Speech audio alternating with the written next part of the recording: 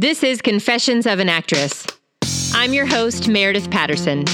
For the past 2 decades, I've worked professionally on Broadway, in TV and film in New York and LA. This show takes you on the inside track of what life is really like in the entertainment industry. Let's get real. Hey everybody, welcome to another episode of Confessions of an Actress. This sounds kind of strange. This little microphone that I'm using sounds a little strange, so I apologize. I am actually in Whitefish, Montana, doing a wonderful Broadway summer camp for kids here, as well as some concerts. So I'm using a different microphone, but that's the way it goes. That's the way this podcast goes. So yes, I did just sing Janet Jackson, because why not? How is everybody? I know you guys missed me last week. I was crazy trying to learn one of the most difficult tap routines, I think, out there, which is Moses Supposes. I was learning it in like 6 days. And not even Gene Kelly and Donald O'Connor did that. They tried to learn it, or I guess the original like rehearsal process for that was like 6 weeks from what I heard. I could be wrong. Google it. But 6 days was real fast, so I didn't have time to do anything else but do that and ice my feet. So welcome back, everybody, after our little week hiatus. But I hope you have caught up on all of our episodes. I hope that you guys are supporting this podcast. I'm just so floored by all of the wonderful responses and my guests that are a part of this. Like my guest today, you know, he's a celebrity. He is a full-blown celebrity and became a celebrity at a very young age. Before we all knew what that thing, American Idol, was, you know, he was on season 1. And, you know, there's so much more. And of course, I always say, go and Google his career, because my guest is amazing. But he's a really, you know, honestly is one of the greatest, person who gives back as a celebrity. You know, that's my favorite thing, is when you use your platform well. And he is doing that. He is doing so many great things, and he talks all about it, and we talk about it together. So I'm really not going to go on and on, because it speaks for itself, this amazing interview. I'm really, really proud to have had him on the show, and I hope that I get more people who can bring awareness to auditioning and the life of an actor and the life of an artist, as my guest is. So who's my guest? Justin Guarini, the great Justin Guarini. Yes, I said it. You know, we've not seen each other in since my oldest son is born, and we talk about that. But it's really funny, because the people who have gravitated towards being my guests on the show, the people who have responded and want to be a guest on the show, are really the people who I feel like I can know briefly and then just still have a rapport with, like Justin and his wife and his family. Like, I feel like we know each other better than we do. But I hope to know him better, and especially after this interview. We talk about getting together and having more of a close relationship, because I feel like having a support team like someone like him as an artist is so very important. I think that is something that you really must have. So him and his wife Raina, and my husband Dustin and I really I feel like are kindred spirits. So yeah, so here we go with this incredible interview with Justin. And I will say, we have a little audio snafu in the middle, but Justin hooked me up with a great company that has helped me with my audio in this podcast, because why not? Because he has a team of people doing his podcast. So I am benefiting from his knowledge. But part of the way through, you're going to hear us kind of do a little snafu, which is hilarious, because it actually brings out some funny stories and we just start laughing. So I left it in because it's funny. And why not? That's life. Like, not everything has to be so edited and so perfect. That's what this podcast is. It really is the unperfection of this industry and even recording. So here we go. The great, the awesome Justin Guarini. And I'm like, I'm going to be talking to Justin Guarini. I better have it together. Oh. Like, You're darn right. You're darn right. You better, Missy. Could you imagine? No, I'm glad. I just want to make sure that you have everything that you no, need, you're like my because, podcast I know how guru. important this is. This is so important. Yeah. You really are, Yeah, because no worries. I listened to your podcast that you just launched like June, like the second week of June, I think it was. Yeah. So that is amazing that you are I feel like everyone's doing a podcast. Not that like everybody's doing a podcast, but I feel like it's another medium that us as artists can, like you say in the podcast, have like a direct line to people who want to do this. Yeah, well, what I really love is that, there are like 500 million blogs out there, right? But there's only a much smaller number of podcasts, because really to do a podcast properly and with the show notes and with the blah, blah, blah, I mean, I have a team of people that I work with who help me out with all of that stuff. Because you every do? single time yeah, it's not just me. I'm It's all me. Oh yeah, and you know what? Good for you. No, And that's not at amazing. all. Bless you.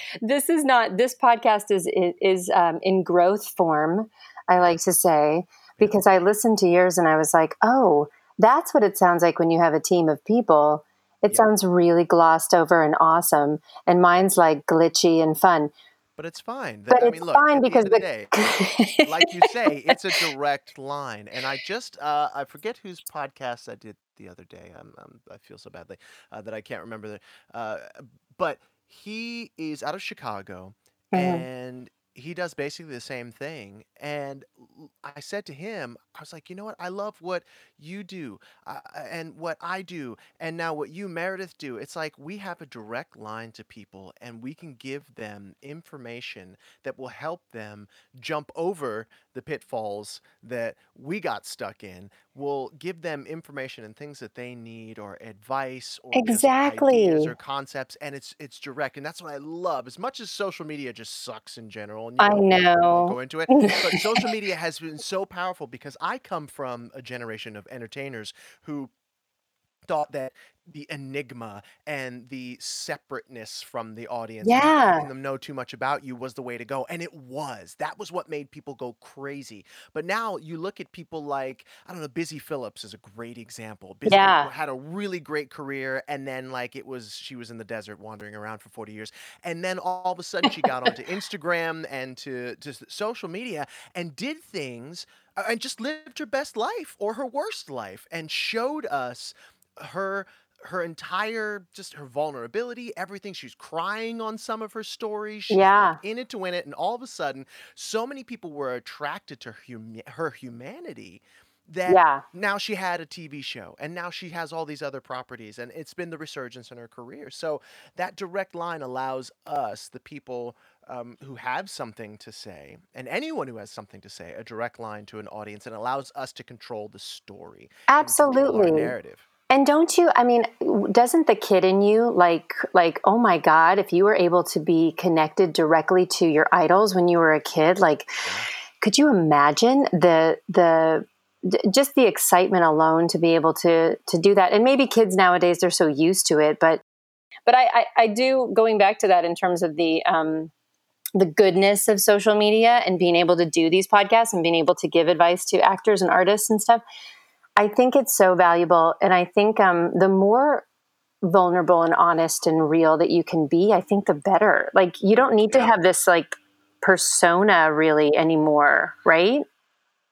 I mean, you can. I mean, think about it. Like, persona, yes, you don't have to have a persona anymore, but you still have to have a really good story.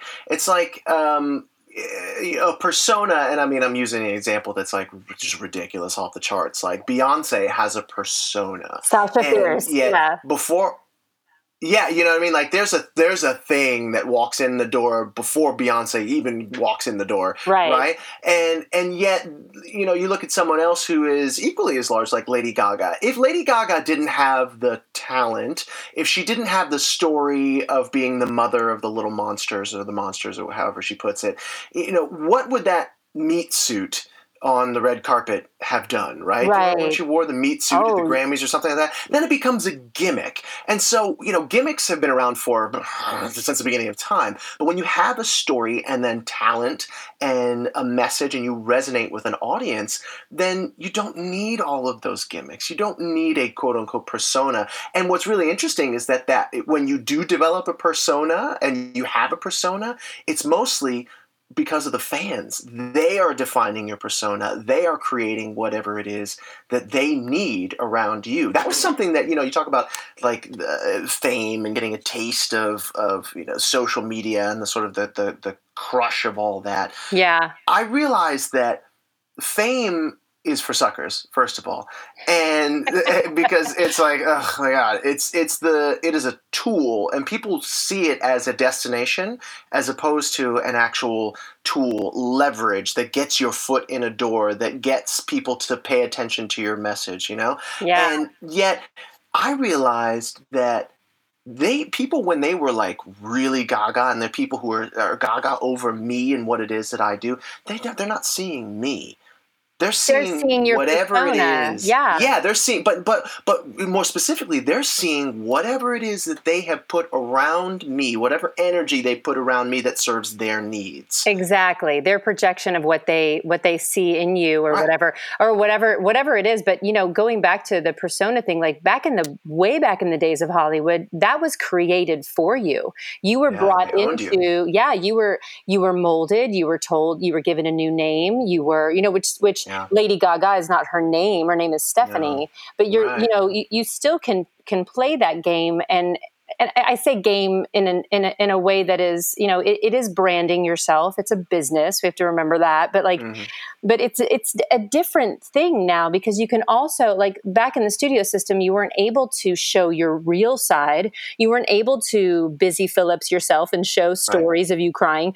That was not allowed. And now you can do both, which I think is better. And I'm kind of like, I'm a little bit in my own bubble in terms of social media and looking at the positive side of it, because I haven't experienced any kind of fame that is the dirty side of it, or I don't know. I don't want to say dirty. I just it is dirty, and it's a game. It really is, and it is dirty, and there's a lot of smoke and mirrors, and there's plenty of publicists who are paid to make sure stories don't get run, and But so you were saying about you've never experienced the dirty side of fame, but. Or just and I wouldn't say that I'd say any side of fame. I really haven't. I mean, just in my little success, I think I had somebody follow me from the stage door when I was starring on Broadway, and they followed me to the A train. And I remember being so scared. Like, they tapped me on the shoulder, and I remember just turning around, and that they were like nervous to talk to me and wanted me to sign their playbill. And it was one person. And I was like, oh, I don't like this feeling. And I feel like if I ever became famous when I was that age, I was 26 at the time, I feel like I wouldn't be able, I don't know if I would have been able to handle it, but I'll never know. And I feel lucky that I don't know, like I'm a hypersensitive person. I know there's a lot of people who have been thrust into fame that don't like it, but you kind of can't go back, right? Yeah, it's interesting, because I went from being as a child growing up, I was around super famous people. My father dated Gladys Knight, at one point. And, oh my God. And I was with the Jackson 5 on their Victory Tour in 1986, and I went to a couple of cities with them because my dad was friends with the family. Yeah. And like all these different crazy events, and yet it wasn't until 22 that I stepped into that spotlight, or I guess I was thrust into that spotlight. And, you can't go back. Like you said, it's like you can't go back. And fortunately, I was insulated. I had been around the lights and the cameras and all of everything, because my mom was an anchor woman on CNN. Yeah, so you when it first started up. Yeah. So I had that training, and still it was a shock. Yeah. And still, when people came up to me, I'll never forget, we did this Vegas show. It was right before we went on tour. Just after the show, the first season of American Idol came down, and, Callie's the winner, and I'm the runner-up, and then we go back with the top 10, and we do this really crazy Las Vegas show. Yeah. And we're walking through, I think it was the MGM Grand, and somebody noticed it was us because there was a bunch of us walking, and there were certain areas that we just could not get to without going through the main general area. And this person, this woman who was in her 40s, late 40s, came up to me. She grabbed my hand and she was just like, and she was just like laughing really nervously. And she just grabbed onto me as though I was the lifeboat, you know what I mean? Yeah. Or like the dinghy. And it was the strangest feeling. And I can't, just like you, I feel like I'm sensitive. I get weirded out when people just don't treat me like we would be talking here and now. Yeah. But, it reminds me of something that Lionel Richie said to me one time. He and I were sitting down and he said, fame doesn't change you.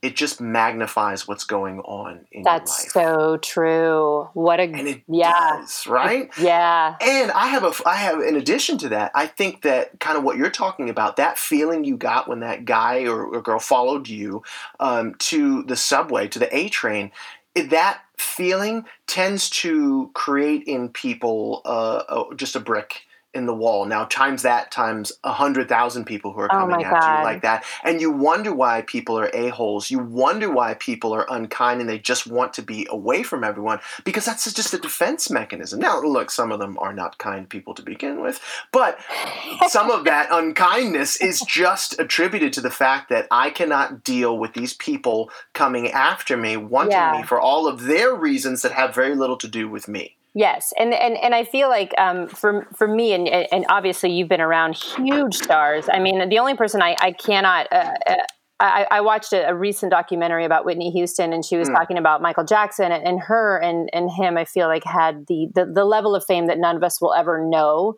or want. Or want.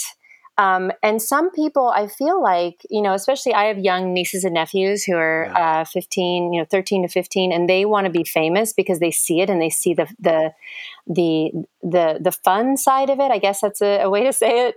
Sure. But it is something that you can't go back from. It's something that you're thrust upon, and you have these. Or you had these great people around you that were giving you advice, and still, like you said, and still it was a shock, and still people treat you like they know you and grab your hand, and you're like, oh my God. And I imagine it just keeps you in like adrenal fatigue, like you're constantly on your guard. People, you have to be. And, it reminds me of that quote that Jim Carrey said, I wish everybody could be rich and famous to know, to see that that's not it. That's not the answer, right? No, that's not what they want. And you really brought up a really great point when you talk about your nieces and nephews, especially in that I have a daughter who's 14. I know. And while she's not fame obsessed. She's 14 now? She's 14. Can you believe that? Lola's 14. Lola. Yeah. Last time you saw her, she was probably like 7 or 8, something like that. Will was 5 weeks old. And so she was like 6 or something. Oh my God. It's so crazy. So it's been that long, right? So she opens my eyes on a daily basis in terms of what's going on with social media. Yeah. I'm sorry, my squeaky chair. That's, I embrace all of that. This is the best audio I've had on this podcast so far. All right, no worries. So she opens my eyes on a daily basis, and what I see with her friends, who are all good people, unfortunately, is that we live in a fame, a likes, a subscriber obsessed culture. And it's absolutely. Like social media is that double-edged sword where, yes, you can get your message out. And yes, you don't have to go through the gatekeepers of old, whether that be a record label or publicists or whatever, to get eyeballs on you and on whatever product or message you have.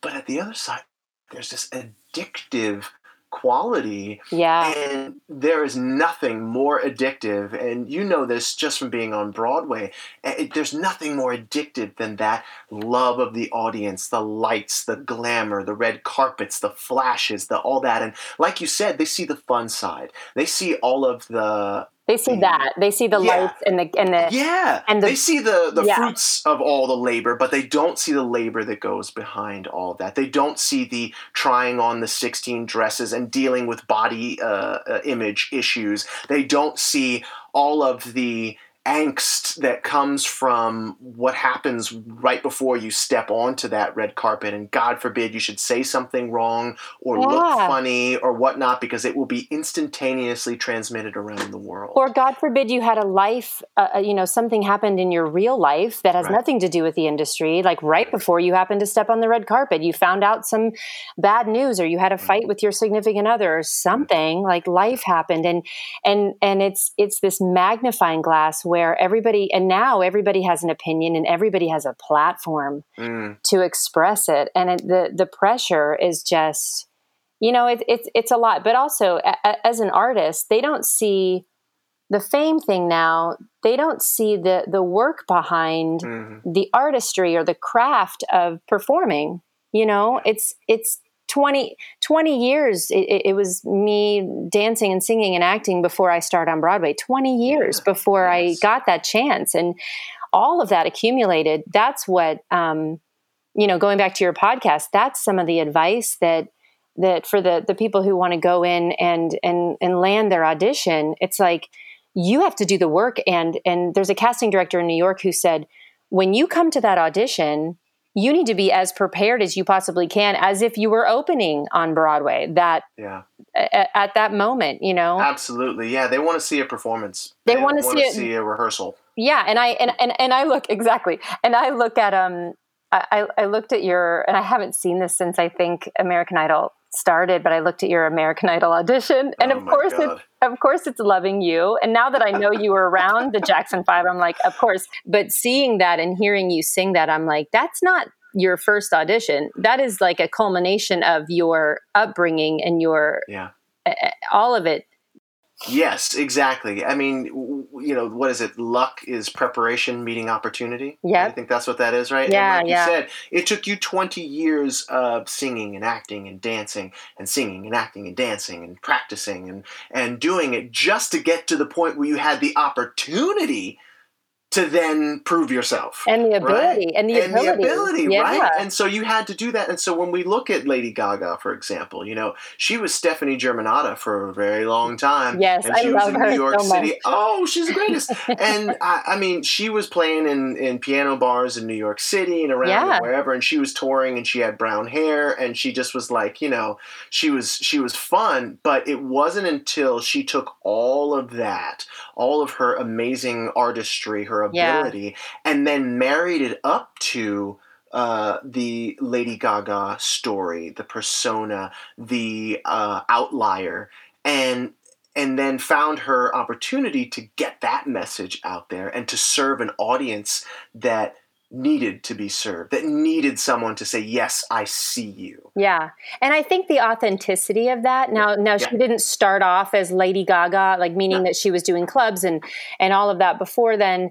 But I feel like whatever that development, which I feel like as artists, we're constantly reinventing ourselves and developing new sides of ourselves, or ideas are coming through us, and we are manifesting those in the world. And I feel like with her, the fire that took with that as an artist was just, the ideas came to fruition. And a lot of times as artists, we have all these ideas and we're either scared of what people will think, and, and being famous, I'm sure there's a lot more, a lot more eyes on what you're doing. Mm-hmm. Like it actually makes me think of something I wanted to talk to you about, which is your sophomore album, which is a jazz album. Yeah. Which I love. My dad's a jazz musician, and I grew up singing jazz. That's how I learned how to sing. And I was like, why didn't I know this about Justin? And I bring that up to couple with Lady Gaga, because in terms of like, just the idea and putting it out there, and like, how did that come to be, and how did you, because you produced that yourself, right? Yeah, I did. I produced it with my music director, Greg Gordon Smith, and just, what, honestly, it came out of the desire just to do something for me. Mm-hmm. That's really what it was, because I had my first album, and that was for everyone else. They told me what to sing, how to sing it, and when to sing it, and where to sing it. And it was what it was, and it did not do well. And so then I found myself in my career living in LA, still having all of the fame, but none of the actual like success, right? The quote unquote Yeah. success after the show. Yeah. And so I was doing shows around the country and appearances and just basically making money off of, the long tail of American Idol and off of my own talent. And I said, I said one day, I really love singing jazz. I was probably listening to some jazz, and I was like, what would it take? Because I think my music director that I had, he would diddle around with some jazz, and when we were rehearsing for shows, we would sing some tunes together. And I'm like, hey man, what if we just put together a real simple album? You get some cats, a bunch of really talented players. Some cats. Yeah, like some jazz cats. And Of you're familiar with that lingo. I Of course, love you've heard your it. dad say that 100 times. I love it. And so, what he did is he got a whole bunch of these LA jazz cats. One of them, Catisse Buckingham. His claim to fame is he is the flute player who actually really plays the flute in the first Ron Burgundy movie, where he's like, oh no, I can't. And he like whips out the flute and does this amazing thing. Well, he has that sort of amazing Quincy Jones style flute playing, and flute beatboxing and everything. And it was really cool. And so I was able to take all of these amazing musicians, get some really cool arrangements to some off the beaten path jazz tunes, and we put together this album, and it didn't cost all that much. It actually probably cost more then than it would cost now to make those things. But it was just it was my first really intro into production, and I went into the studio knowing what I knew, but I mean, album cover artwork, buying the actual CDs, remember those? The CDs themselves. Oh my God, yes. And then the jewel cases, and having to source all of that and find the manufacturers and everything. It really was super interesting, and at the end of the day, I put that out for me, and people listened to it, they liked it, they bought it, and it was just for me. And I really loved making it. And I love, and I think that we all have to have, as artists, we have to have a side where we're not scared to do something that is just for us. That doesn't necessarily, you had the I don't want to call it, well, you said that your first album didn't do so well. And I always say however that's measured by the record label or yourself or, there is a lot of, obviously it wasn't something that you were driving yourself. It was you were told what to do, as you said. I was being dragged more like I wasn't driving. I was tied to the bumper, dragging and trying to keep up, basically. Yeah, and it's a part of the music industry that, maybe is a little different now. It's a whole nother podcast. But I also feel like doing something for you is, I always go back to me in my rocking chair when I'm 90. Am I going to be proud that I did it or I didn't, or am I going to regret that I didn't do it? And I think having that idea to do a jazz album, first of all, it's phenomenal. I totally downloaded it. I'm going to listen to my car when I drive around LA. I love it. I love it because I'm a fan of you. I'm a fan of jazz. And I just think it's such a great, side of you. And I feel why not? I have a jazz EP that I did after I did my show at Birdland, and I was scared to do it because I have such a jazz for me is so high up in my mind, all those greats that I listened to growing up, that it was hard for me to even do it for just myself, just 3 songs, Wow, yeah. But again, you know what? I think you just tapped into something, and that's the pressure that we put on ourselves. Yeah, we do. And it's so amazing because really in the grand scheme of things, I mean, not to be woo-woo about it, but considering that we are a speck on a speck on a speck on a speck of dust in the grand universal scheme, it's amazing how much pressure we as artists put on ourselves to deliver. And you know what I think one of the biggest killers is of great ideas, of inspiration, is looking at other people's stories and saying to ourselves, oh, I should be doing that. I fall into that trap so many times and I have to pull myself out of it almost daily because of social media. I'll look at someone who is sort of has the same sort of, what do you call it? Type as me, Yeah, exactly. And I'm like, oh, that person's doing that. And oh, that person's doing that. And man, I wish I was doing that, or I should be doing that. And all of a sudden, when I start to get there, I hit the brakes and I'm like, wait. That's their path. That's their story. Yeah. I'm not supposed to be doing that. They are the ones who are doing that. And as much as I don't necessarily have the ability to do what they're doing right now, they also don't have the ability to do what it is that I am doing right now. Do you know how many of those people probably are looking at your Little Sweet commercial? Oh, yes.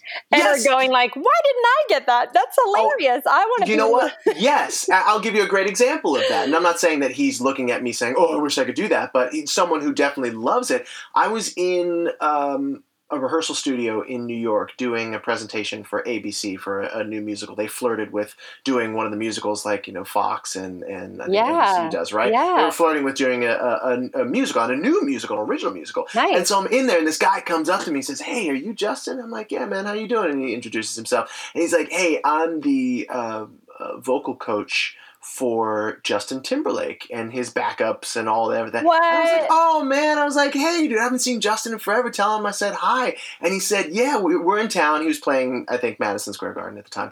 And Just he's a like, little yeah, theater. man. Yeah, I know, right? Just a little black box. And so he said, hey man, Justin and I were talking about you the other day. We love those Little Sweet commercials and they just crack us up. And I'm thinking to myself, man, that's so But do you still get giddy? Like Justin Timberlake is talking about me. Like, do you still? You know what? Yeah, like don't tell anyone. Don't tell anyone. But of course, there's a little part of me that definitely gets giddy. I'm like, oh, okay, good. It makes me feel like a little more worthy, right? No, like, it's so true. It's so true. And in the last episode of this podcast, I was talking to Sam Harris, who is a friend of mine, and he was talking about being a fan of this business, right. and what keeps things exciting for you is to continue to be, we're colleagues or whatever, and but still getting that giddy excitement when you're like, Justin Timberlake is like watching my commercials and like yes, and it's laughing. So awesome, like me? it feels so good, and because and it's not just because Justin is like Justin, but because I really respect him. Absolutely, and I love what he does, and I love him as a person. Every interaction I've had with him, he has been the most lovely, fun, even when he's tired and kind of a little pissy. Yeah. He's just the most lovely person you could ever imagine. And, he's earned the right to be pissy. He works very hard. But, he's just still lovely. He still gives you time and focus and energy and just couldn't be kinder. And he's been famous since he was a kid. So,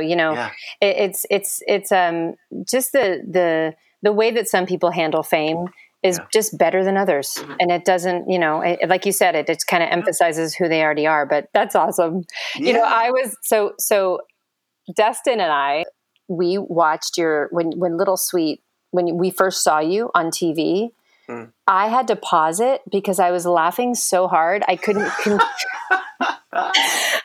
continue with the next, whatever the heck I was watching. I was like, I had to get up and I had to like kind of do a circle. And I was like, was that Justin? Like, was that Guarini? Like, it's so ridiculous. And so then I started laughing because all I started thinking about was like, I wanted to talk to you and be like, did you come up with, like, I started dissecting like the amazingness of the comedy.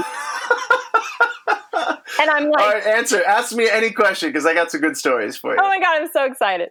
Okay. So was Prince an inspiration for the outfit or the look? Yeah, okay, so about that, in the breakdown, there were a ton of 80s rock star names on there, right? And so he was there, Bret Michaels, a whole bunch of them. And so what I saw, I just come off of a 9-month stint on Broadway as Fiyero in Wicked. Oh, nice. And now look, the women in that show, the witches in that show wear 40-pound dresses and they do amazing things all across that stage back and forth, right? Yes, Absolutely amazing.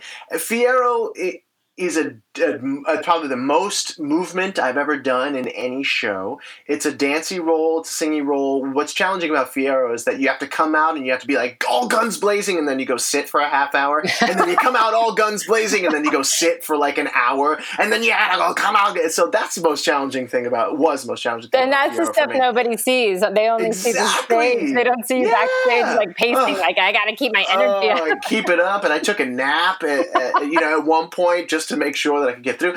And so I had done that, and that show was painful on my knees, on my shoulders, from swinging out on the rope every single night. Again, those are the things that people don't see. It's like somebody came up to me one time and they said, you work only 3 hours a night. That must be amazing. And I'm thinking, like, you can go to hell. You're like, you don't know anything. You don't know anything, right? It's like that's when you have the imaginary cigarette and you're just like, listen, lady, you don't know anything. Listen. Right. I've got some stories for you, kid. Let me tell you.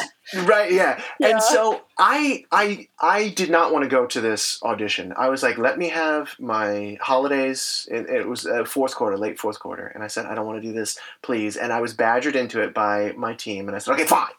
And so I go up to New York and I go there and I read the sides and I'm like, there's no way I don't look, sound, or anything like an 80s rock star, but I'm just going to go in and I'm going to do it. And so I walk into the casting office and it's literally just a casting associate with a camera, and then they have two LCD screens turned vertically so that I can read copy. Okay. And so I go in there and I'm wearing street clothes, whatever, and they hand me a gold sequin jacket like you would wear at a bar mitzvah. I used to work for a bar and bat mitzvah company, and we would be like dancers and party motivators, and like we'd wear these like it's like the cheapest sort of knockoff sequin, not even like summer stock sort of like outfit, like our costumes from Surflight.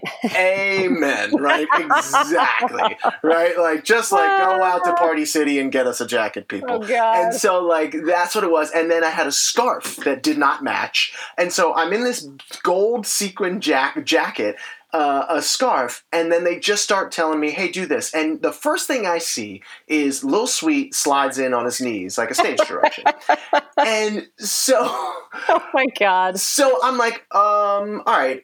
So I said, all right, am I in the shot? Am I in frame? And they're like, no. Okay, so I back out. And I literally was just like, the hell with this. I'm going to do whatever I want. I don't care. I'm just going to have fun. And I slid into the frame and I completely made Lil Sweet sliding in on his knee and all of that. And I just made all that up, all the sing-songy stuff. And I will never, ever forget it, because one of the greatest things that happened to me before I came into that audition, or one of the best facts anyway, is that I just didn't care. I didn't care. Now, look, I cared in the sense of I'm going to go in and I'm going to deliver something. I'm not going to go in like a schlub. But I didn't care about the outcome. I was so focused on the present moment of just having fun, on being able to basically do this audition and then call my agents and give them give them the verbal middle finger and just be like, I did it. I'm going to go on vacation now. Thank you very much. And so I go in there and I have this great time just doing all this like jackass stuff that I do to make my kids laugh.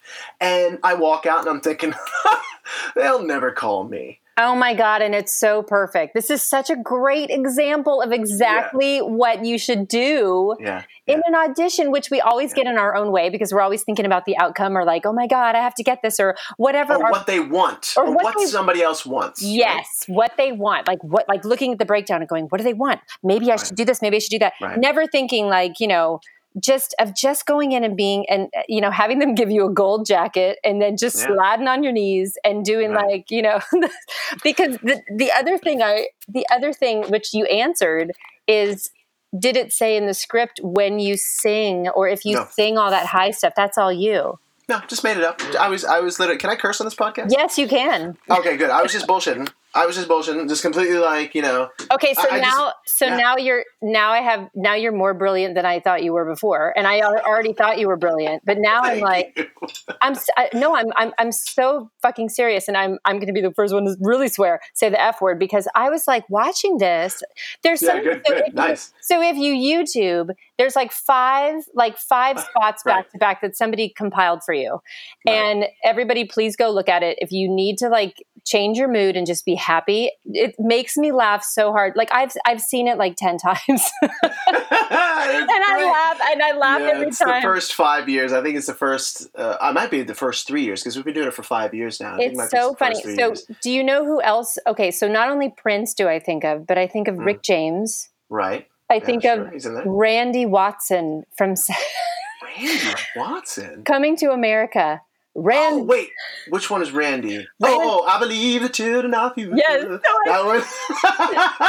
Randy Watson. That boy good. That boy good. Yeah, of course. I remember that. Yeah, exactly. Yes. So yes, exactly. That's all I think of. So I literally was like, okay, Justin, you have to do Randy Watson, Little Sweet, singing Randy Watson, The Greatest Love. At some point, you have to please. That is amazing. Yeah, I'll do it just for you. But you know what? If you want to hear Lil Sweet actually singing something, there is an album that they put out. Now, of course, they're like 90-second songs or something like that. But if you go to dietdrpepper.com, so it's dietdrpepper.com, you can see all the commercials. That you can hear the album that they put out that we did. It was so ridiculous. It's so ridiculous. And there's like music videos. There's all kinds of stuff that got put out. You know, it really reminds me of, I had a friend back in the day who was up for the Sprint Can You Hear Me Now guy. Mm-hmm. And it was between him and the guy who got it. He was the blonde version. And it was something that he was like, this is one of the greatest commercial like characters, quote unquote, or whatever. And I feel like, and he was, not to bring up a sad thing, but he was super disappointed that he didn't get it. Yeah, but for me, I'm like watching this going, this is like a whole side of you. And this is like such a great commercial character, like a kind of legendary. I'm going to say it. Uh-oh. I've gotten the legendary tag already. You got the legendary tag for me. Because I literally, I think the first time I saw it, I think I messaged Raina and I was like, your husband's hilarious. And Dustin and I just... Thank you. It's so funny because when I did it, and to continue on just a little bit with the story that I was telling before, I walked out of there and I was like, the hell with this. I'm going home now. And that night I got a call saying they want you in again tomorrow for all the executives. And so I go in the next day and I'm thinking, oh God, all right, fine, I'll do it. And the person who was sitting in front of me looked exactly like height of the late 80s Prince. And I was like, it had the pencil thin, like goatee and everything. I was like, this fucker's going to get it. And so I walked in there and I'm thinking, okay, great. This guy's got it. I just need to go and show up. Maybe they brought me in because I have, a name recognition or something like that. And they just wanted to contrast. So did it change your performance when you got the call back? Because I know. Oh, hell no. I still didn't care. I was like, okay, this is interesting. Because again, I was going to experience it. And that's one of the things that I tell my students. I'm like, look, if you go into it, and, we can get into the whole theory behind auditioning that I have and whatnot, but like, it's like if you go into it wanting to enjoy it and remembering that, hey, this is supposed to be fun. Yeah. We got into this business because we didn't get into this business. We got into this art form because we thought it was fun and we really enjoyed it. If you can go in there and just have a good time, right? Yeah. Paid to play. And like, if you go in there and you have a good time and you realize that, okay, I am bringing my own unique experiences, my own unique perspective. No one else has lived my life. And if I really truly do the work on this character and I find myself in the breakdown, if I find myself in the character and I walk in with that, there is no competition.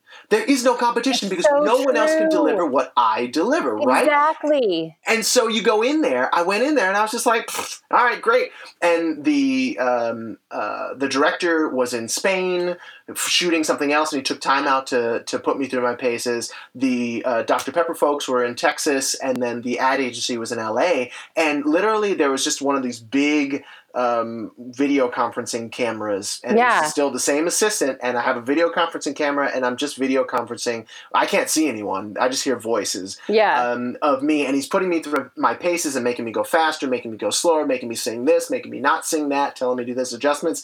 And I walk out of there and I'm thinking, all right, well, And there was a glimmer of like, maybe this is something, because they see I gave them everything they wanted, and I didn't give a fuck while I was doing it and having a good time. And that is it. It's the, Dustin always tells me, push your fuck it button. Like, yes, like fuck it. Amen. Just do it. And what I come from a dance background, very disciplined, very, yes, I've seen you dance. You're wonderful. Thank you. Almost to the point of perfectionism, which can hinder you in an audition room, because if you are constantly thinking about, this, what do they want, or this has to be perfect, or blah, blah, blah, blah, and you're losing the paid to play attitude of just make believe. Like, that's what's so great about children. They're so free, and they're so, and that's, I see when you do like silly stuff for your kids, like on Instagram or whatever, like, and you tap into that so well. And I think that honestly, I think it was just the right character for you to play. Sure. And I think that it's it's a legacy you're going to leave a little bit. And I know it sounds so silly to say that. You're like, little sweet is my legacy, but why not? But why not? And it's so funny, and you're so good at it. And I know I went on a really long tangent about that. Have I been on this other microphone? This is really loud too, isn't it? Good grief. Good grief. Oh no, I've been like way over here, like, ha ha ha, can't you hear me? And like, oh no. Okay, but listen, we're theater people. All right, fine. Exactly. We move on. We project our voice. Yeah, exactly. So now that I can give you the actual close-up audio, here we go. Now we can relax and get into our TV voice. Oh, perfect. Yes, thank you. Here I am. I was talking on my microphone. I got this Shure whatever microphone. You got this fancy. See, you're off. Well, I do have a fancy microphone, but I also I don't know if it's picking. I don't know what's picking me up. I don't know. Because this is what we do.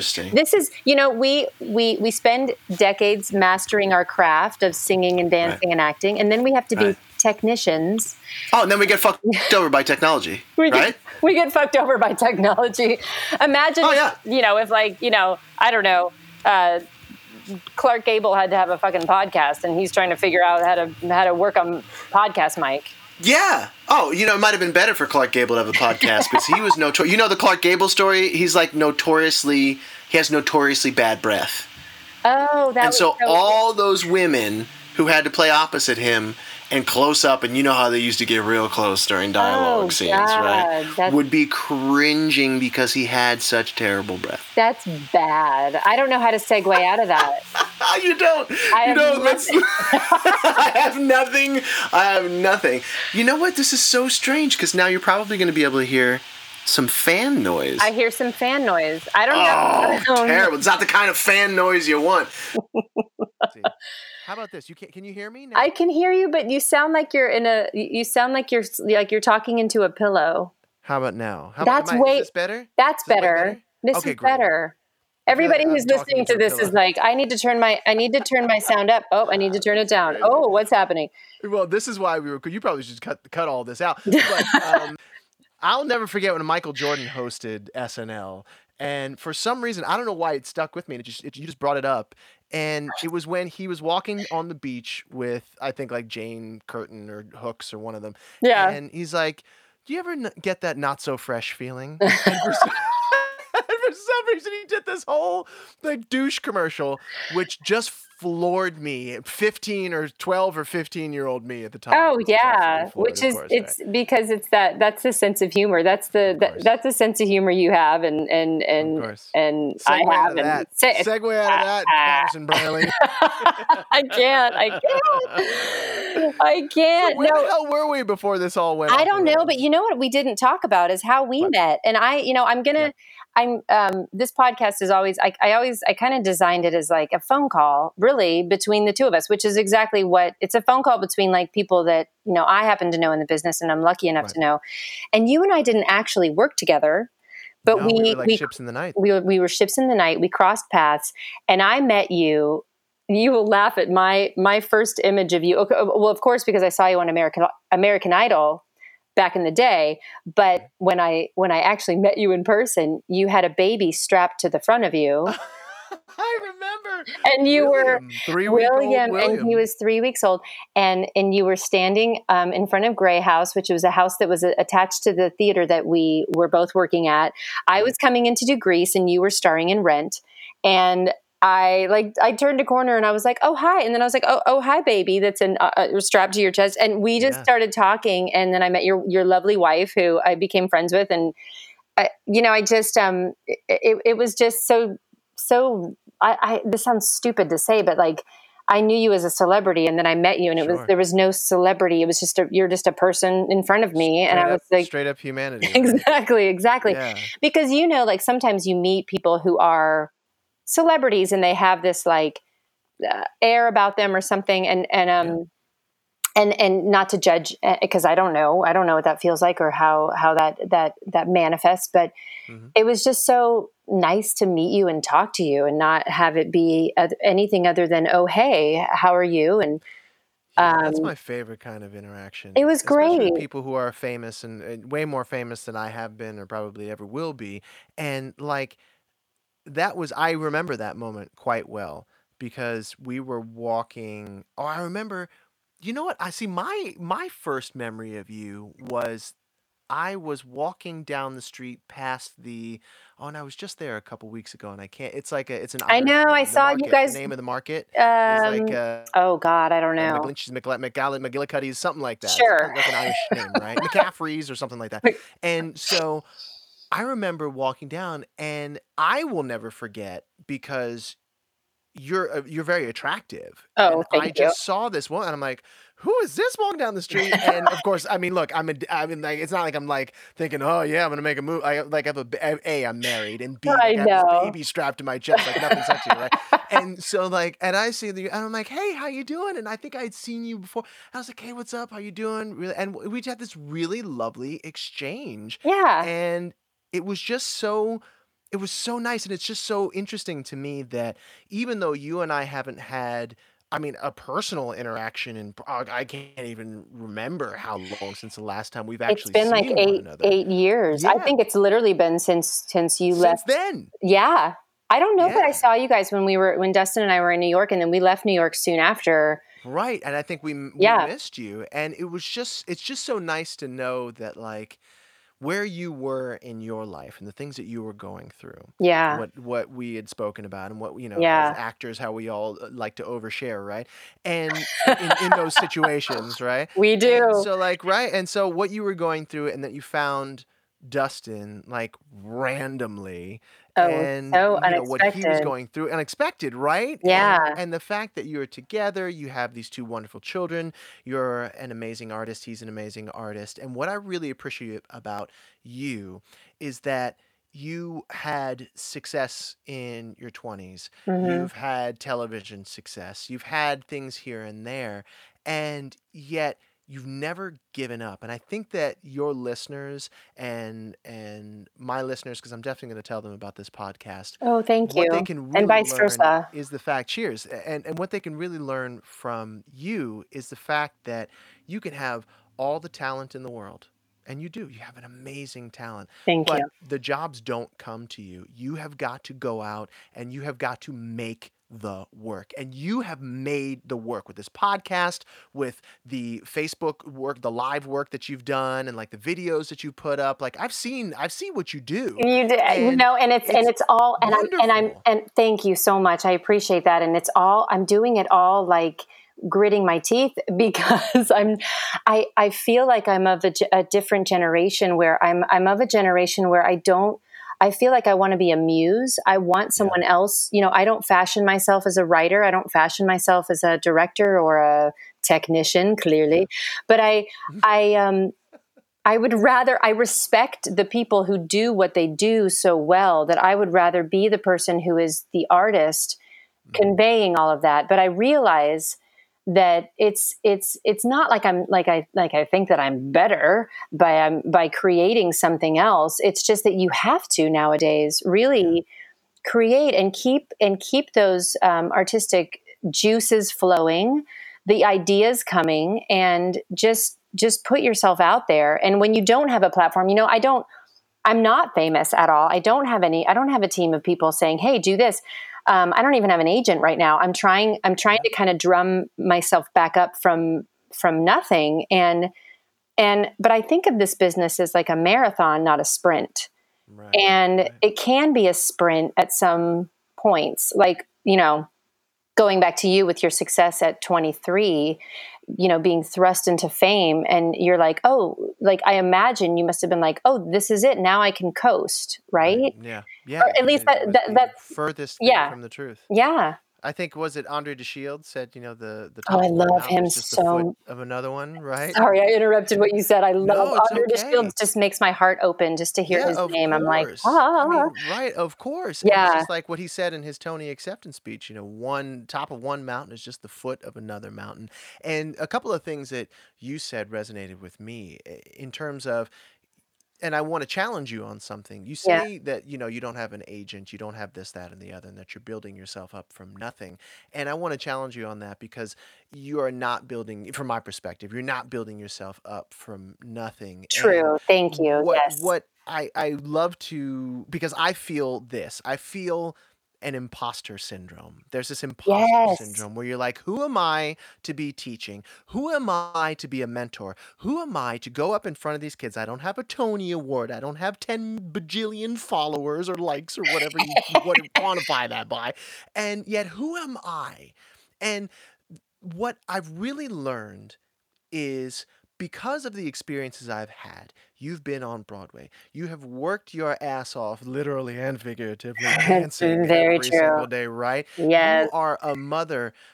You are a partner. You are an actor. You are a singer. You are a dancer. You are all these things. And you have gotten to places that the majority of the people in our industry have not gotten to. Whether you've been in one Broadway show or 10 of them, yeah. there's it's a little sidebar. It's like whenever I get on Broadway, and whenever I get on Broadway, that sounds like such a stupid thing Whenever to I say. get on Whenever Broadway, I get on Broadway, whenever I've been in a that's when you have Broadway to get show, you have to right? get Like, oh close my to the God. mic and say, "Whenever I'm on Broadway." Whenever I'm on the way. And so, it's like whenever I'm there, it's a job, just like any other job. And if you're Yeah, lucky enough to do it for 6, 8, 10 a year, then eventually at some point you kind of get a little bit bored because you're doing the same thing over and over again every single night.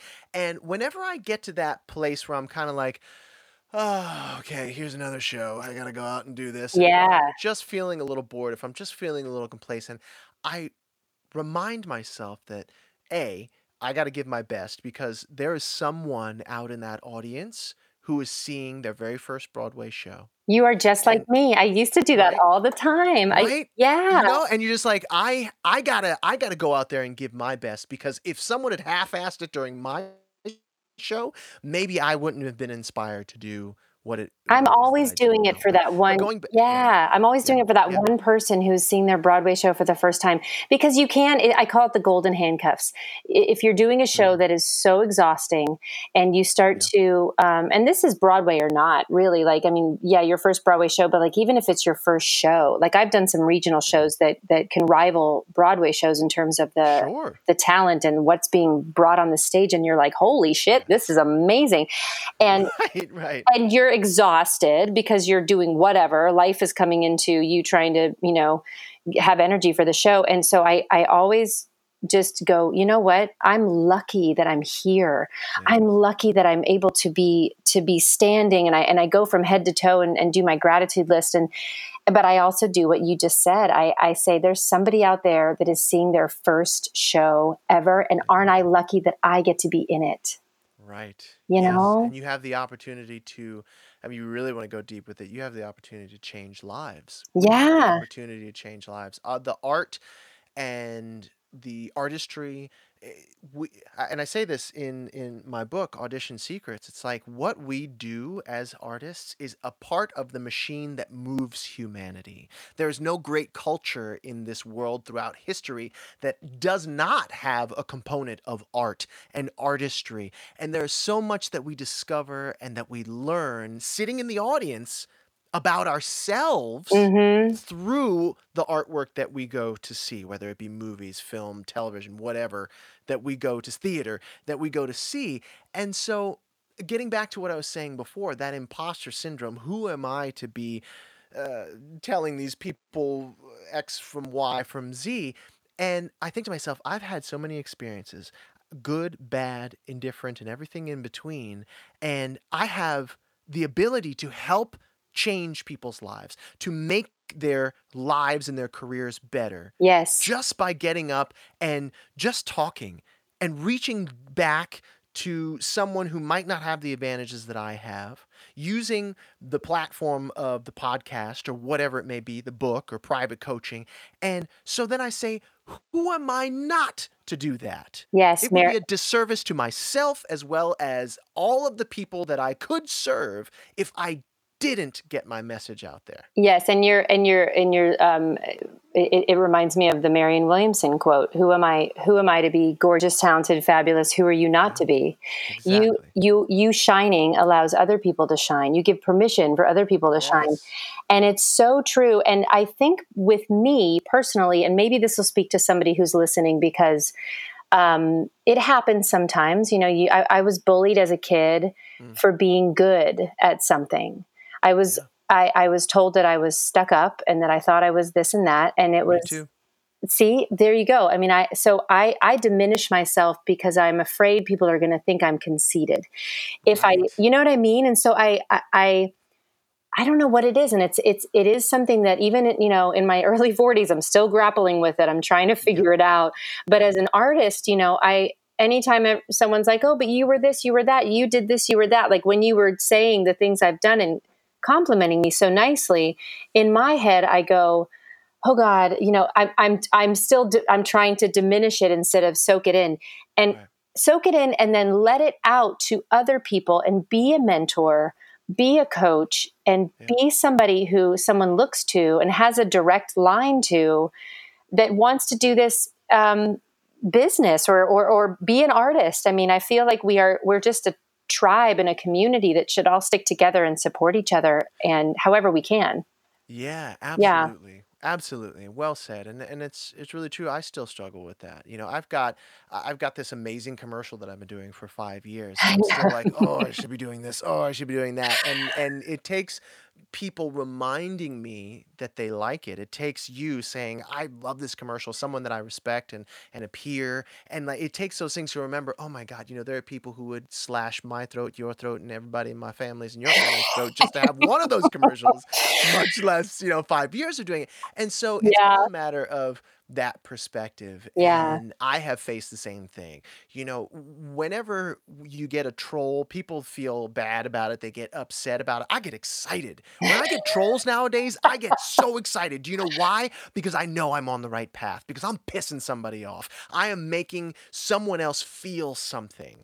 And maybe it's negative. And more often than not, when trolls come after me, I will meet them with love and vulnerability and say, yes, but, or yes, and, I guess. Yeah, yes, And say, and. yes, and I'm doing this, but And 9 times out of 10, those trolls, because I meet them not with what it is they're looking for, which is more hate and more spite and more whatever, I meet them with that love, and I say, yeah, this is what I'm doing, brother, and I want to help you too. Or I would love to be your coach. I would love to show you this.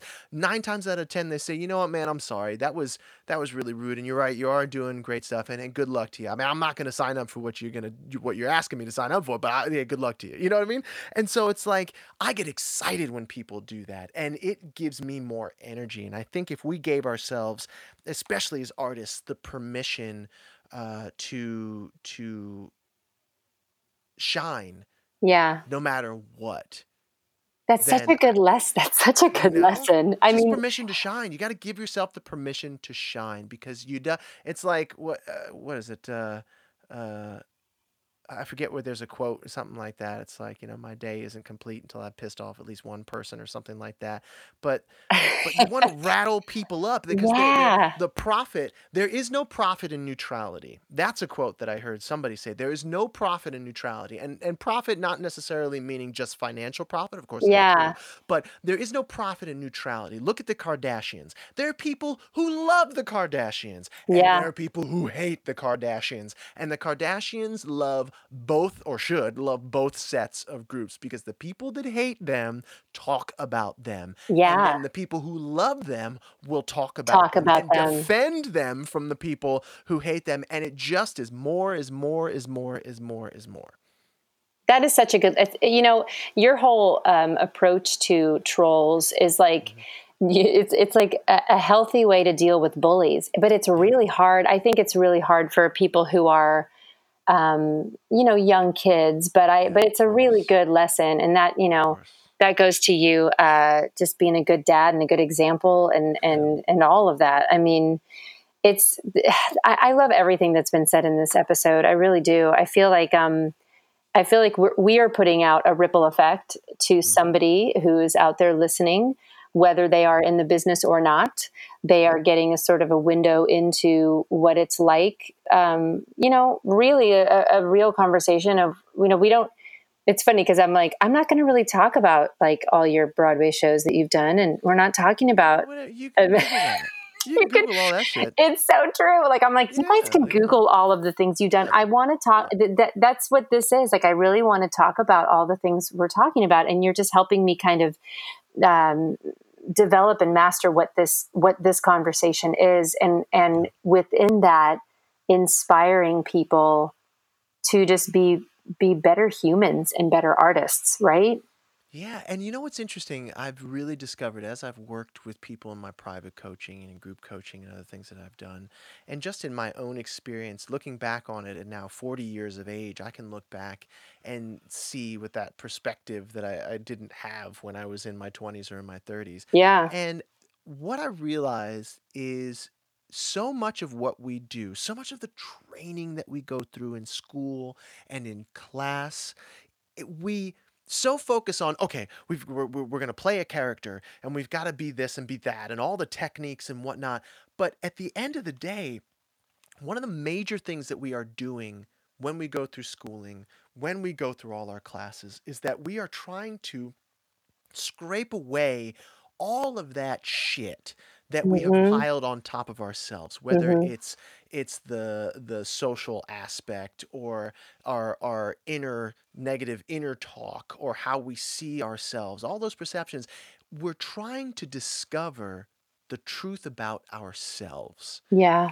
And when we get to that place, and it's a lifelong journey, by the way, but when we get more and more and more in touch and in harmony with what's really going on inside of us, that's when we truly shine and we can truly play a character with truth and vulnerability and power. Yeah, absolutely. I mean, Go ahead. no, that's such a good point because it really is finding, somebody said like, this is a while ago, someone was like, oh, you're an actress. Like, oh, so you just like, learn lines and get up there. And I'm like, what? Like that's what you think I do? Like we're creating, we're not, if you're doing it well, it's not acting. You are becoming another person and you are trying to show their humanity and you are honoring that story with becoming that person. And I might not be saying my point correctly because my brain is going somewhere else, but my mommy brain, but you know what I'm saying? And it's, cause I started to laugh. I actually looked down at my notes and I saw Little Sweet and I'm like, so when you're developing your character of Little Sweet, but you know what? I'll tell you something, and my personality is to go to the joke. It's all yeah, of course. Well, funny. look, humor is one of my greatest defense mechanisms. I know, right? It's so like, true. On, right? It's so true. When I think about it, when I am working with someone to develop a character, I come at it this way. When I look at a character, I try and look at the breakdown and I try as much as I can to find myself in that character. You were talking about becoming that person. Yeah. I think that is certainly true. And I think that there is a becoming, there's an allowing that happens. But what I like to think of is that I like to align myself, my own experiences, my own thoughts, my own feelings with the vibration of the character. So instead of playing a character, I become the instrument through which the character plays. Yes. I think it was That's a great point. Yeah. You know what I mean? And so like I my first episode I did with Patti LuPone as my guest. I love her. She said to me that David Mamet came up to her at one point and said, "You know what? just stop working so hard. Have fun. Let the script do the work, Yeah. right? Let the script do the work. You just have the fun. And so when I think about breaking that character down and figuring out, well, how the heck am I going to play this? I try and shift my mindset just a little bit and say, how does this character play on me? And if Mm-hmm. I were playing the Demon Barber of Fleet Street, for example, I've never murdered anyone, thank goodness. I hope I never have that, whether it's in self-defense or otherwise. I hope I never have the unfortunate, experience of having to murder someone. Oh my God. But I do know what rage feels like, and I have Yes. experiences in my life Mm-hmm. that are rageful, right? I know what shame feels like. I know what having to keep a secret burning inside me feels like. And then when I Yeah. start to think about those experiences and I allow myself to go there again, uncovering the truth, those things that we don't talk about at parties, those things we shove down. If I Yes. go there and I allow myself safely to experience those things again, then the words are just, the words are just signposts. The dialogue is just this path that Yeah. Because, illuminates my yeah. own experience. So I can go in front of my auditors, I can go in front of an audience, and I can tell them my deepest, darkest, most awful secrets without but using someone else's language, Yeah. using someone else's words, without Right. having to reveal. I can reveal myself without having to reveal myself, and it's thrilling. Yeah, and it's what we do. We're storytellers. That's Right. what we do. Right. We're conveying, this. You brought up one of my favorite musicals, Sweeney Todd, and Yeah. and that musical and so many other great characters, which I think you should play. By the way, if you haven't played him yet, well, obviously you're a little young, but Yeah, I was gonna later, say maybe a little bit, a later. couple 10 years down the line. 10 years down the line, but talking about having the words propel you, and I feel like a lot of the characters is revealed between the lines of the script, Yeah. and what's happening behind the words and all of those things. But that's what makes it so thrilling, is trying to like figure all that out and work all that out and find all those places that you go. And I do agree that you're going back to, like, there's no competition, because your interpretation of a character, no matter how many times it's been done, your interpretation and what you bring to that character is unique. Yeah. Always, as long as you let yourself Right. into As long as you the own story. it. Yeah, and own You it. gotta Yeah. own that without a doubt. And I want to talk really briefly about something. I love to, in my work, I love to give people like actionable items. Hmm. I think it's wonderful to talk and to really philosophize about things. And yet I love action items. And so, can I give something to your listeners that will help them with their auditions? Do you mind if I do that? Yes, I feel like Okay, great. it's like a free coaching from Great. Great. Okay, great. for Yeah, I love taste. this. Well, one of the things that I have a book called Audition Secrets. And if you want to get a free digital download, and I mean it free, no strings attached, you can just go to auditionsecrets.com. And I'm gonna get it. in the upper right hand corner, there's a little thing that says free book, and it just sends you there, and you can get the free book. And so, what I talk about is, in the book, I tell a couple of stories from my career and things that happened, but I Mm. have these 5 chapters, and in them I give these actionable items that make your audition better, and that you can learn today and start practicing today to see a difference in your auditions right away. Because my one of my goals is to help people stand out from the crowd. Because Yeah. and I not only do I do like actual techniques and things like that, like things that we do in the outer world, right? In our external world. But I love working on mindsets. And one of the biggest mindsets that I want to take a damn sledgehammer to, like it is the Berlin Wall, is the Yes. mindset that we are just another actor, right? Look, Yes. we've been trained to see ourselves that way. Why do you think Hmm. they call it cattle call? Right? Cattle. It's just we're Yes. trained to see ourselves as cattle. And Yes. so, while I'm not a particularly religious person, I definitely am a spiritual person. But my father is a ordained minister. This guy's had a crazy life. He was a chief of police, and now he's an ordained minister. It's Nice. very interesting. I And love so it. he has often told me, when we have conversations about things like this, he says there's a passage in the Bible that says we saw ourselves as grasshoppers Therefore, the Pharisees saw us as grasshoppers. Yes. Right? And so when we see ourselves as just another cattle, just another Another actor or another another actor, artist right, or right, that's just singer. being Yeah. shuffled through the pen, Yeah, just, then whatever. right, then the people who are in charge tend to see us that way as well.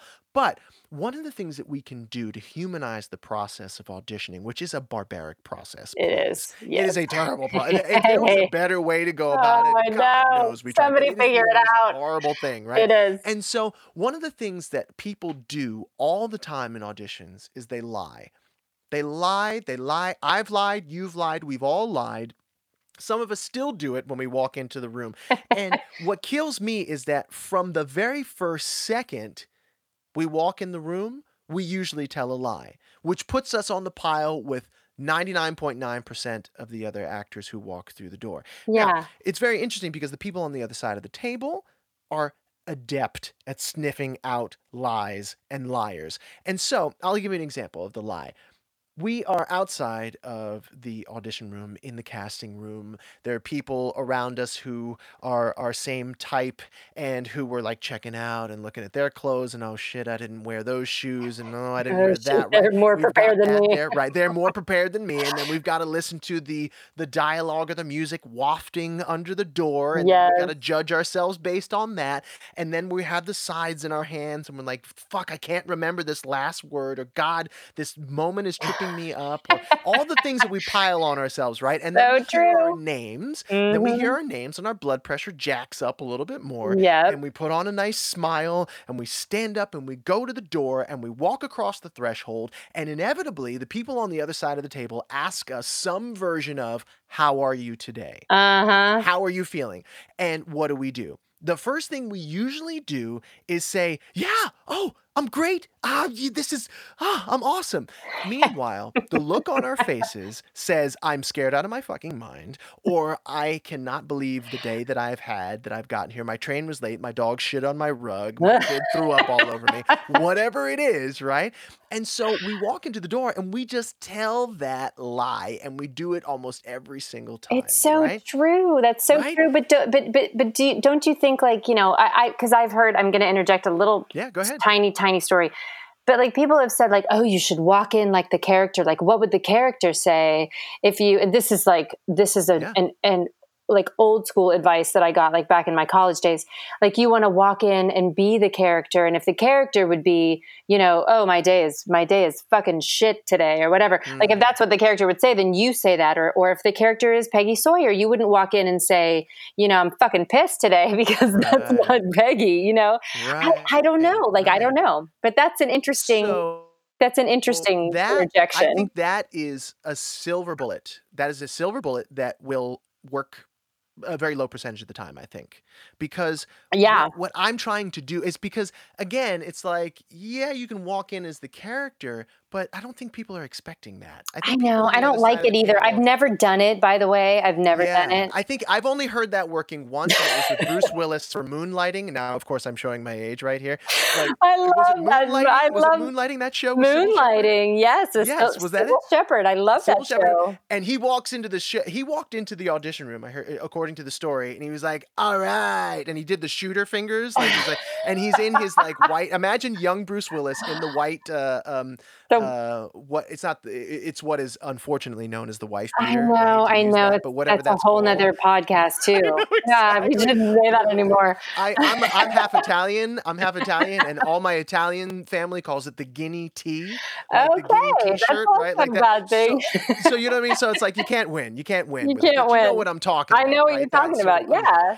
And so he walks in and he goes, "All right, let's do this," and he was the character. Right, and so he booked the gig pretty much when he But walked the in. essence of him was already that character. Like, what is meant for you will be yours, right? Exactly. Whether or not you're wearing the right outfit, or your dog shit on your rug that morning, like whatever is for you will be yours. So stop trying so hard, or lying, as you said. Lying so hard, yeah. Lying so hard, yeah. And so, it's fun to talk about, and point out, you lie, I lie, we all lie. We're all liars in the audition room.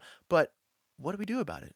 And in the book, I'm gonna tell you, I love action items. I love to talk about things, but I also love to say, okay, well, what are we going to do about that? Yeah. And so in chapter 2, it's called Don't Ever Lie. I give an example of what I gave to you, and I say, okay, instead of lying, remember, and this harkens back to what we talked about earlier, that this is I want to humanize this process. These people on the other side of the table are human beings. More often than not, we as actors walk in with this sort of like, oh my God, please give me a job. Oh my God, I'm not worthy. I bow before God, you. it's And such, you know what I mean? And yeah, that's sort of, we put them up on a pedestal, yeah, and it becomes this performance. And at the end of the day, what I believe an audition is a dialogue between artists, yeah, and a it is. dialogue between artists who are on the same level. Because if we Yes. turn the tables, the people on the other side of the table, more often than not, are desperate for you to be the one. They want you to be the one so badly because they've got 10 other projects that they need to cast. Yes, so And if you badly. come in and you deliver, that means that they get to say, yes, that is our one. We can move the fuck on and we can go to lunch. Right? Exactly. And like, right? So they're Yes. excited. They're on your side. It's And so if we hard. keep that in Yeah. mind, go ahead. No, you are so absolutely right. I heard that from a major casting director for ABC way back in the day when they were doing pilot season, and they were like, "We just want you to be the person.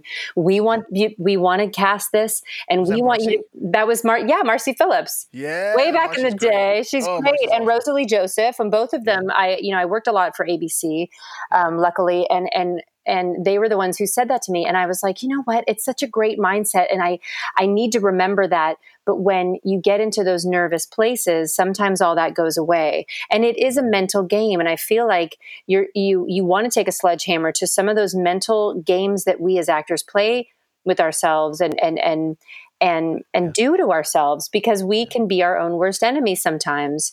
And just having the relaxation and the ability to let your human side of you out and have it be a conversation between artists is such great advice. It's like gold. You're giving me the gold sequin jacket right now. Oh, no worries. Well, look, I'm about to give you the scarf too. Check this out. Oh, I love it. All right. Now that we have the gold sequin jacket of knowing that, hey, we're just human beings. They're human beings on the other side of the table. We're Yeah. human beings walking into this crazy situation, this Yeah. barbaric situation of auditioning. Yeah. So instead of lying, I have a 3-step process that I like to give people, and it's a script. And basically, what it does is it stops you from lying. It shows your humanity, but it also gives you some energy, something that sets you apart from 99% of the people who walk in the door. And so, Yeah. example, if I were to walk in, instead of being, when they say, how are you today, Justin? Instead of being like, oh, great, yeah, I feel great. I'm awesome, right? Instead of doing that, if I'm having a shit day, now if you're having a great day, great, this is awesome. But if you're having, like, you're feeling a little nervous, which I think you should be worried if you don't feel a little nervous. Yeah. I know I know it's time to hang it up when I don't feel nervous or Yeah. anticipation or that sort of butterflies first date feeling. Yeah. But when I walk in the door and somebody asks me that and I'm like nervous, I feel like, oh God, I just want to get this right. They say, how are you doing? I would say, you know what? I got to be honest with you. I'm actually pretty nervous right now. I'm just like, my palms are a little sweaty, but you know what? I'm excited to be here. I really love this character. I've worked hard for it, and I can't wait to play with you and get your feedback and, see what we can do. Yeah. And it's really simple. The 3-step process there is, 1, tell them in as few words how you're truly feeling in that moment, right? Yeah. If your train was late, or if your dog shit on your rug, or your kid threw up in your mouth, whatever it is, Oh, God. that is humanity, and that is a link between you. It's like a string and an arrow with a string that you shoot out, and they get to catch it, and they get to say, "Oh my God," and they get to offer their experience of maybe a train being late or a pet making a mess or something like that. Boom, Or their connection, kid right? throwing up in their mouth. Throwing up in their mouth, right? There's a human connection that you make right then and there. And then the second step is to then turn it around and say, you know what? But I'm prepared. I've worked really hard on this. I'm excited. Tell them how you feel about the opportunity to be there, or feel about the actual role itself. I have loved this role since I was a child, and I'm totally geeking out that I get to come in and audition this. And then the last step is to say, I can't wait to get your feedback. I can't wait to play with you and see what we can Yes. do with this thing, right? Yeah. So in 3 steps, simple, less than 30 seconds, maybe even 15 seconds worth of dialogue, you have completely brought a fresh breath of air into the room. You're Uh-huh. doing things that 99.9% of the people who walk in the room don't either know or have the courage to do. And you're making a human connection to the people on the other side of the table, and it's just like, all right, and you're setting yourself up to get feedback from them, Yes, whether it's and cattle call or not, yes. right? And absolutely that the feedback part of it, the step 3 part of it that you're talking Yeah. about is really nodding to the fact that it's a collaborative art, that you're Yes. sitting in front of producers and directors and choreographers and people who Yeah. are looking to put their ideas onto you. And Yeah. it shows them that you are willing to play in terms of the feedback. Because if you come in and if you come in, sorry, I hit something. I'm Yeah, no using my worries. Yeah, it's arms okay. in expression because I'm Yeah, I love it. I do the excited. same way. I'm the same way. But it shows them in a very easy way that you are game for this thing that we do, because it is collaborative. A lot of people forget that sometimes people think that they're the actor and they're the one who's conveying the character and they're more important than anybody else. Not that not Right. everybody thinks this, but some Sure. people do. So Sure. if you get in that trap, I think remembering that step 3 is so important. But all of what you said is so great. This is gold. This was the Thanks. non-color. This was the non-matching scarf. But I think it's Oh yeah. Yeah. It this goes is well. And this is the yeah. thing that you have to learn the hard way, because they don't teach you this in school. They don't. There's so many things they don't teach in school, and I feel like your podcast, and I know it. I think it's on episode 2, right? No, there's Or you're I think I put out like somewhere 3 or 4 episodes or something like nice, but that it's in in the the beginning. first week or something like that. Yeah, Yeah, it's in the it's beginning like in the second stages. week. It's in its like second or But third week. it's such great advice, Thanks. and it's called Audition Secrets. You can get it Right. on any podcast platform. Mm-hmm. And it's, oh my God, it's such uh, a great thing that you're doing and that you're putting out into the you. world. It's really awesome. And I'm going to learn so much from it, because Thank you. but I do, I feel like as artists, we're never done, right? We're always learning. No. We have to be. We can't think that we're like, Yeah.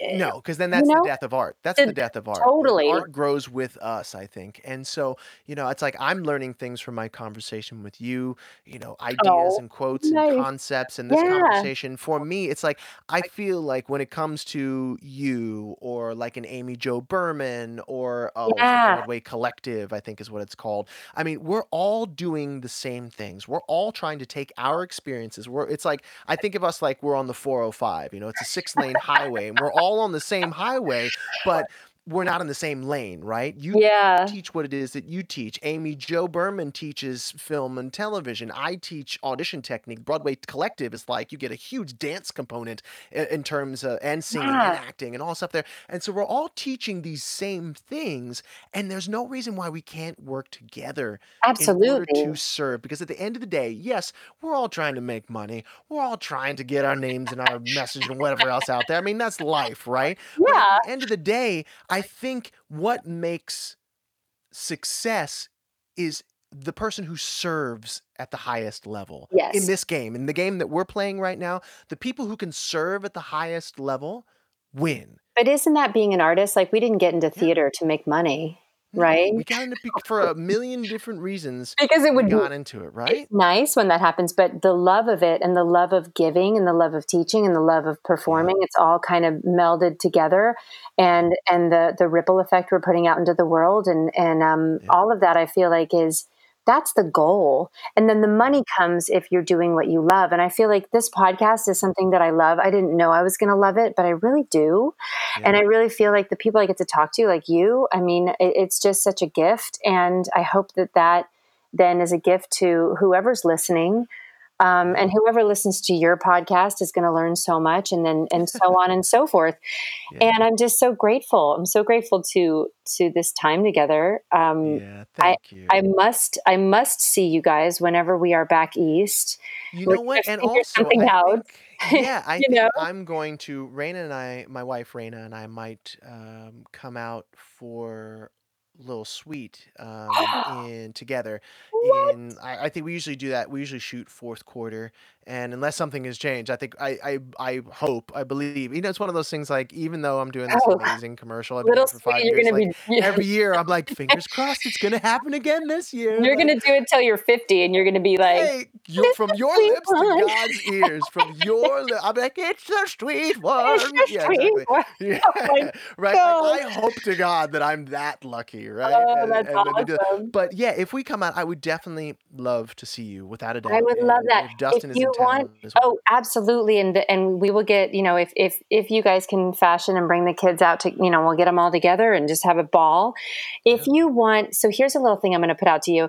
If you want Little Sweet to tap dance for any reason, I don't know what that would be, but I'm putting Right. it out into the universe because I believe Right. sometimes if you put something out there, maybe Right. it'll happen. Because I think it would work. I think it would be if you had some like nice gold heels or something, just a little heel, like a Prince Oh heel, man. and then we Well, could look, do there a are these little. really great silver shoes that he wears. If you go back and you look I've at seen him, them. he I wears think these they're silver shoes. They're perfect. the most ridiculous things. I think they got them off of Zappos, and there was like one of one pairs, right? Like, these ridiculous shoes from this crazy Italian designer that we've had for 5 years. And what's really interesting is that there is this small triangular tap on, which I think was Oh, originally supposed to be for, like, because they're so smooth on the bottom, it might give you yeah, some traction, it's but traction. it ends up being like a tap, and Okay, there's so this here's the little idea. thing on the end. Here's the idea. Yeah. In between takes, when you're like, when they're, fixing your wig and doing all your Uh-huh. thing, you're just going to go tick, tick, tick, just a little bit. And then Just some everybody shuffles. they're going to be like, oh my God, that's a great addition. Let's do it. Who can we get to coach him? I don't know. But Oh, wait a minute. Let me no, call Meredith. you gotta come. No, no, no. But I'm serious. You gotta come to the set, because a buddy of I mine would who has done die. some stunt work. Oh, you It's definitely should come to the set. happening. But a buddy of mine who did some stunt work, who's like way into physical fitness and whatnot. He like does all the Spartan races and all those things. He Yeah. came to the set to visit. And in one of the last series of commercials, I do this sort of roll out of a ventilation system, Stop it. and I swear to God, he just happened to be there, and I was like, "Hey," and I mean, I didn't pay him anything, but like, he was on the Oh, well, set, then forget it. and I was like, "Yeah, I know, right? Because you're right." But like, I was like, "Hey, my buddy has done some stunt work. Do you mind if he comes in?" And he was coaching me through doing this role, and it ended up that we used it, and he basically like should get like a stunt credit And you should on get the film. I think they residuals. might have. Well, I don't know if they're gonna residual, You're but like, like I'm not I giving think him they my might have given him a residual. credit. Yeah, exactly. Yeah, no, but like, yeah, I think he may have gotten a stunt credit on the Oh, actual that's production. so So awesome. you have to come, because you never know. There may be a moment when Lil Sweet could tap dance. But in the meantime, we are here. We're gonna do what we can for our community to We serve are at the doing highest what we level, and to can give people as much love as and possible. And if adding silliness people and want to find out more about what it is that I do, all yeah, they have to do is go to auditionsecrets.com. you are Auditionsecrets.com, where you can get a free digital copy of my your book. book and private coaching. Yeah. And in about a month's time, I'm going to release my signature course, which is the Audition Secrets Quick Start course. There's going to be there's an online component in there where it's a do-it-yourself course that is a companion guide to the book, as well as a bunch of other goodies in there, including access to me in a VIP Facebook group, Oh my God, and I there's love just it. really awesome stuff. You're And so my smart. I'm just trying to I serve at the knew you highest were. level, and believe me, I look, I just turned 40, and there's going to be some point where people don't want to see me or hear from me, and I'm trying to leave a legacy you and to make you sure are that I have branding. self-control. You are doing it. You're doing all the things you should be doing as an artist. You're branding yourself. You're doing all this crazy. Yeah. It's amazing. But aside from the business part, you're really putting out some good content for these Right. artists up and coming, and Yeah. it's awesome. I think that when you're in your rocking chair when you're 90, there's a lot of things that you're going to be proud of. I Not hope just your so. kids and your marriage and all of it, but Yeah, of course. just what you're putting out into the world. So thank Yeah. you. Thank Well, you, my Justin. pleasure, and thank you very much for the opportunity. Of And you're course. doing the same exact thing, and I cannot wait. I really do truly believe. I was thinking the other day before we did this podcast. I was like, how can we collaborate? And I think that there is Let's do definitely a it. space where Figure you it and I out. can Yeah. collaborate, and we can figure it out, because I think that there is.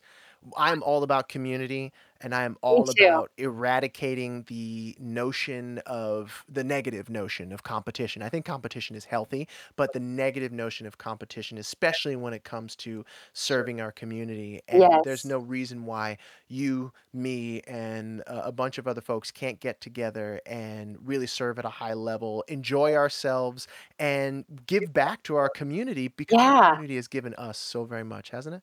It has so much, and it's going to continue to give both Yeah. of us so much. And I am down for all of that. Awesome. You have all of my contacts, and I will be there whenever you need me, Justin. Awesome.